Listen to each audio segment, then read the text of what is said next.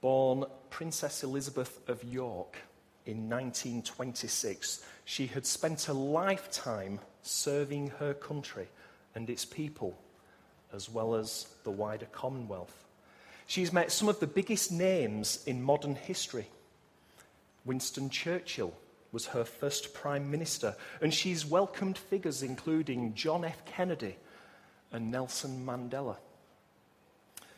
This last week, we saw a royal milestone, didn't we? As the Queen surpassed the record of her great-great-grandmother, Queen Victoria, to become the longest reigning monarch in British history. But one day this will come to an end, and she will be succeeded to the throne by Prince Charles. One day he will become the head of state, the head of the country, the defender of the faith, and all the various titles that come with it. And as we see the transfer of power and of responsibility, of leadership, we see that in all aspects of life, don't we? We even saw it yesterday with Jeremy Corbyn becoming the new leader of the Labour Party. No, I'm not going to be standing up here for the next half an hour making political statements about whether you're a royalist or whatever. But you see, we can all relate, can't we, in some way, to things changing, to things moving on, to the handing over of leadership. You might have experienced this at work, maybe having a new line manager or a new supervisor. And here in this little letter, tucked away near the end of the Bible, we similarly see the Apostle Paul handing over the reins to this young man called Titus.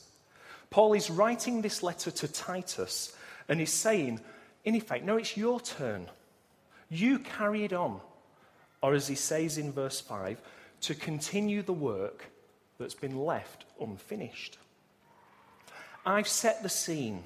I've only gone so far, and now you have to take up the mantle. You have to step forward and by the grace of God, continue the work. That's what Paul is doing here. I don't know if you can remember back to 2012 when the Olympics was on in London. And we saw a flame, didn't we? A flaming torch being taken around the country. The flame was passed on from one runner to the next. And that is, if you like, the picture here. Paul is handing this on. Paul has been entrusted with the truth of the gospel. He's a messenger of God. And he is passing on this torch of truth to Titus. Verse 1 could be seen as the theme to the letter. Here we read, Paul, a servant of God and an apostle of Jesus Christ, to further the faith of God's elect and their knowledge of the truth that leads to godliness. We see that it is by faith and knowledge of truth that leads to godliness, godly living. Belief should affect behavior. Godly living is the outcome, the outworking of the grace of God in our lives. This is the goal of our calling. Truth impacting us and changing us, leading us to godliness. And so we're going to look at this small little book over the next 3 weeks under the title, under the heading, The Goal of Our Calling. And you see, by God's grace, faith in the truth stimulates a desire to godliness in believers. And so God's word never trivializes sin. It never defends slackness or laziness. It never disregards the separated life that we have. But it always seeks the greater glory of God. And so we come to this little letter here, written by Paul to Titus, not to a church, but an individual. Paul is writing to Titus to spell out the task before him, to instruct him, to ensure that the church stands. Paul is passing on the message to Titus. So here we find Titus on this small island of Crete, We don't know the exact historical references of this letter, but it probably falls somewhere between Paul's first and second imprisonments in Rome. But what we do know is that after Paul was released from his first imprisonment, he travelled to Asia Minor, which we know as modern-day Turkey.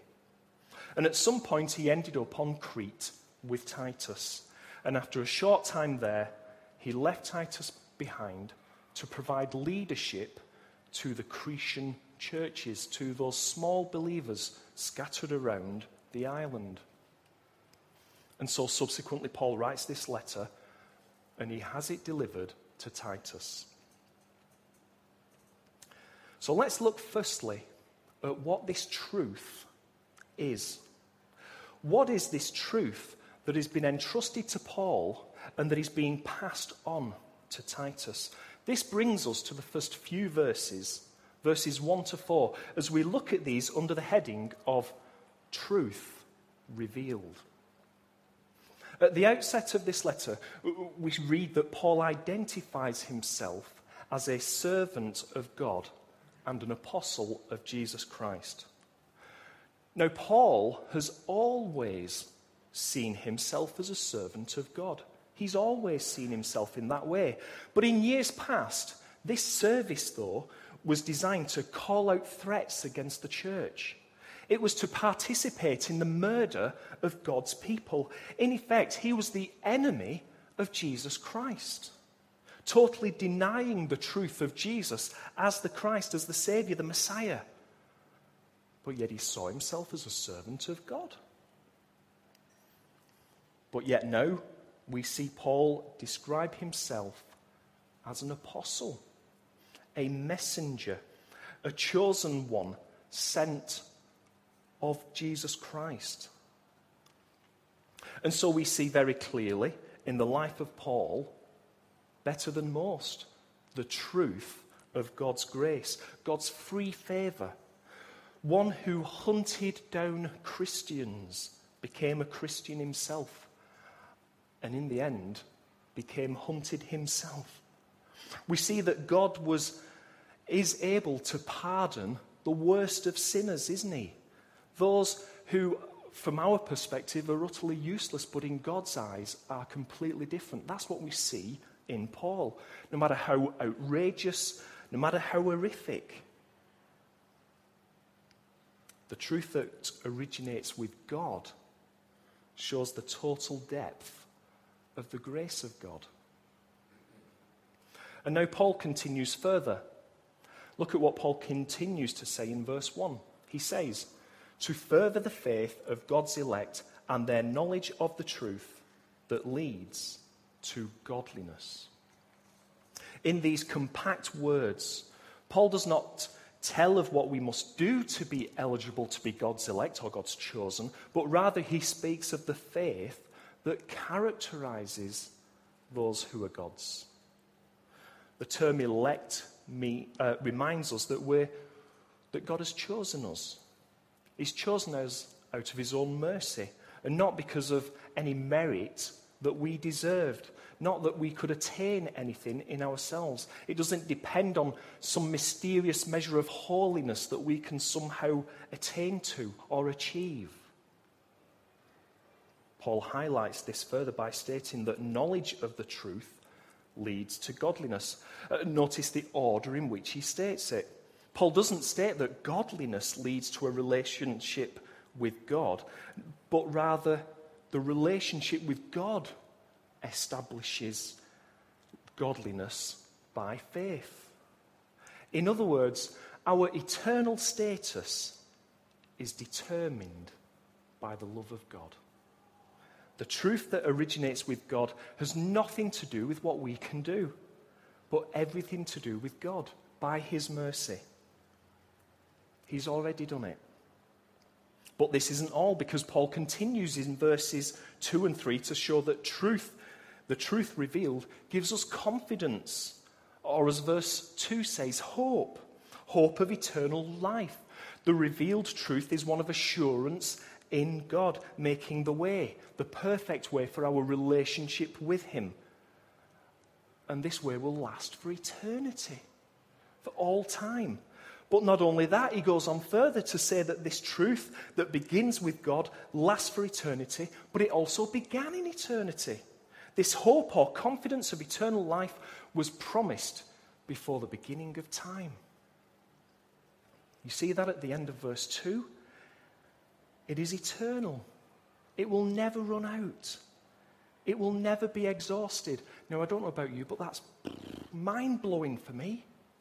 Mind-blowing. So the revealed truth that begins with God is one of grace and mercy. A grace and mercy whose duration is endless, forever. And so this is the truth that has been entrusted to Paul, as we read in verse 3. It is this truth that Paul, as a servant and as an apostle, has been called to preach. Paul sees himself as a servant of God, a man committed to the sovereign purposes of God, an appointed messenger at the command of God. The truth begins with God. The truth is entrusted to Paul, and the truth is revealed through Paul. And so it is this truth that Paul is passing on to Titus.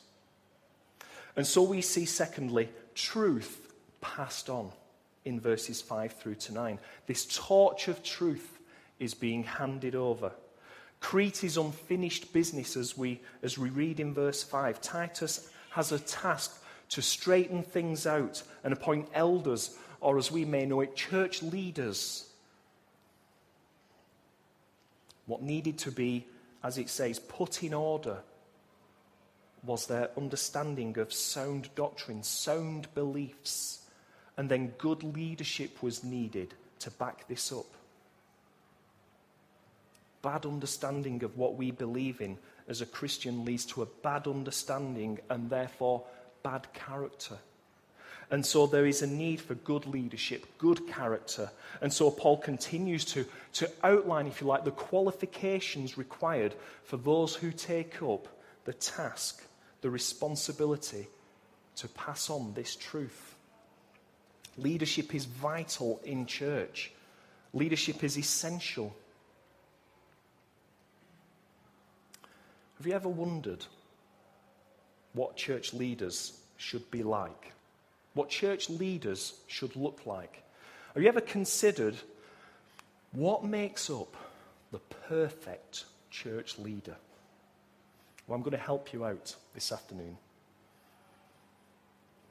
I found an online survey which tells you what the perfect leader is. Now, you might, if you want to, think about those who are in church leadership here, but that wouldn't be for me to say. It'd be a bit awkward, wouldn't it? So here we go. Let's see what a perfect church leader looks like. They preach exactly 15 minutes. They condemn sin, but they never upset anybody. They work from 8 a.m. until midnight. They very humbly earn £100 a week, but they're able to wear good clothes, buy good books, drive a good car, and they give £90 a week to the church. They are 39 years old with 40 years of experience. They have a burning desire to work with teenagers, and they spend most of their time with senior citizens. Above all, are you ready for this? They're good looking. They know when somebody is sick and when they need visitation, even without anybody ever telling them anything about it. The perfect leader smiles all the time with a straight face because they have a sense of humor that keeps them seriously dedicated to their work. They make about 15 visits per day on various families and those in hospital, but they're always available in church when you need them. We may well look to our leaders and expect them in some way to be superhuman, and we do. We do, you know. But you know what? We will be looking for a long time. Because sometimes we don't actually think that our leaders should be superhuman, but we do look for a model of leadership which is, if you like, brought into our minds from that of society, that of what society says a leader should look like. And we bring that into the church. We only need to look, don't we, at the media and how the media undertakes all these character assassinations of those in leadership because of their definition of what leadership should be. But as we'll see over the next few moments, we shouldn't look at those leadership characteristics as the benchmark for our leaders in church. And so in these next few verses of this letter, Paul explains that the character of those in leadership is absolutely vital. Now, for those of us who are not in church leadership, this is not the point at which we can turn off and say that this doesn't really apply to me. You see, the whole idea of church leaders is that they have a certain character so that the rest of us can see this, and we can see this as an example and emulate this. We can seek to imitate this. So actually what Paul is saying here applies to all of us. So what are these character traits which we should all seek? Firstly, in verses 5 and 6, we see that of a person with godly commitments. They are faithful to the church. They're faithful to the local church. They are appointed, as it says, in every town. Therefore, they need to be committed to the people under their care. So they're faithful to other people. But their commitment must be shown not only in the church, but as Paul says, in their family. There is a need to set an example by being devoted to their family. This is the priority, if you like, of living out the gospel. The Christian convictions in the home, as well as in the church. So it's right that Paul uses the word here in verse 6 of being blameless, somebody who is above reproach. And this links to verse 7, where we see that a leader must be that of godly conduct, godly commitments and godly conduct. This is, if you like, the umbrella characteristic. It controls the whole of their life. It is not a call for perfection, or else no one could ever serve in the church. But it does mean that they are conscious of the way that they conduct their lives. They understand the need for a good reputation. They seek to make sure that there are no areas that would discredit the gospel. They don't constantly cover things up, and they don't lie about their behavior. What you see is what you get, whether it's at home, whether it's at work, whether it's in the community, even when nobody is watching. And Paul goes on to spell out what this conduct looks like. He says, not overbearing, not quick-tempered, not given to drunkenness, not violent, not pursuing dishonest gain. He understands the necessity of a balanced life. Whether it is not acting as though the world revolves around them with some great big ego, not being hot-headed, and not being manipulative for their own gain either. Paul has shown what a church leader should not look like. And he now goes on to continue in verse 8 to show, if you like, on the positive, the godly character of what they should look like. And you get the sense here in verses 7 and 8 that everything has to do with the personal behavior and relationships that our leaders have. So Paul talks of being hospitable, one who loves what is good, who is self-controlled, upright, holy, and disciplined. Now, we've not got time to go through all the detail of this, but let me just simply summarize some of these themes which Paul is talking about. Paul is looking at those who pursue the right priorities. They're hospitable. They're approachable. They're willing to be open to others. One who possesses the right perspectives, who loves what is good. One who produces, if you like, the right pattern, self-controlled, one of restraint, not living recklessly and foolishly.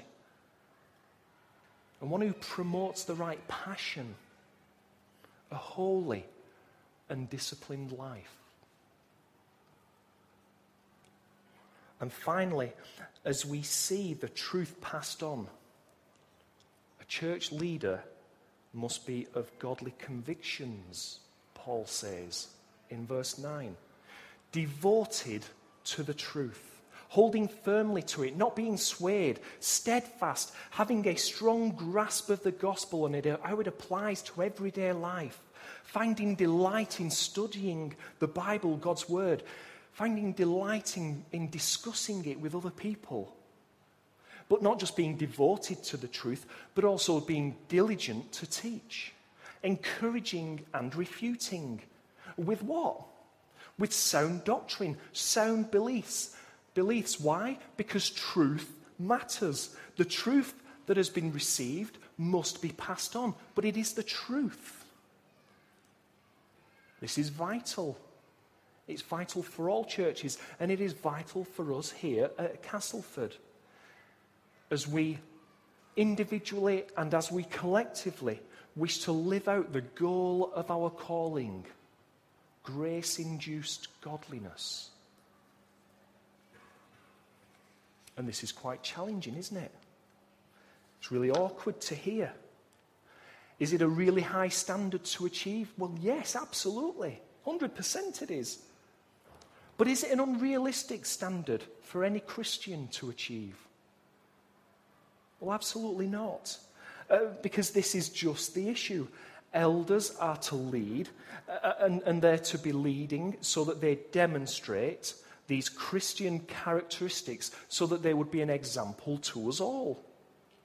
Not that they're perfect. So this should also be a challenge for us all, shouldn't it? We might not get things right all the time, but where do we stand? Whether we're in church leadership or not. How would we measure to this standard that Paul is describing here? How would our lives stand up under this spotlight with this test?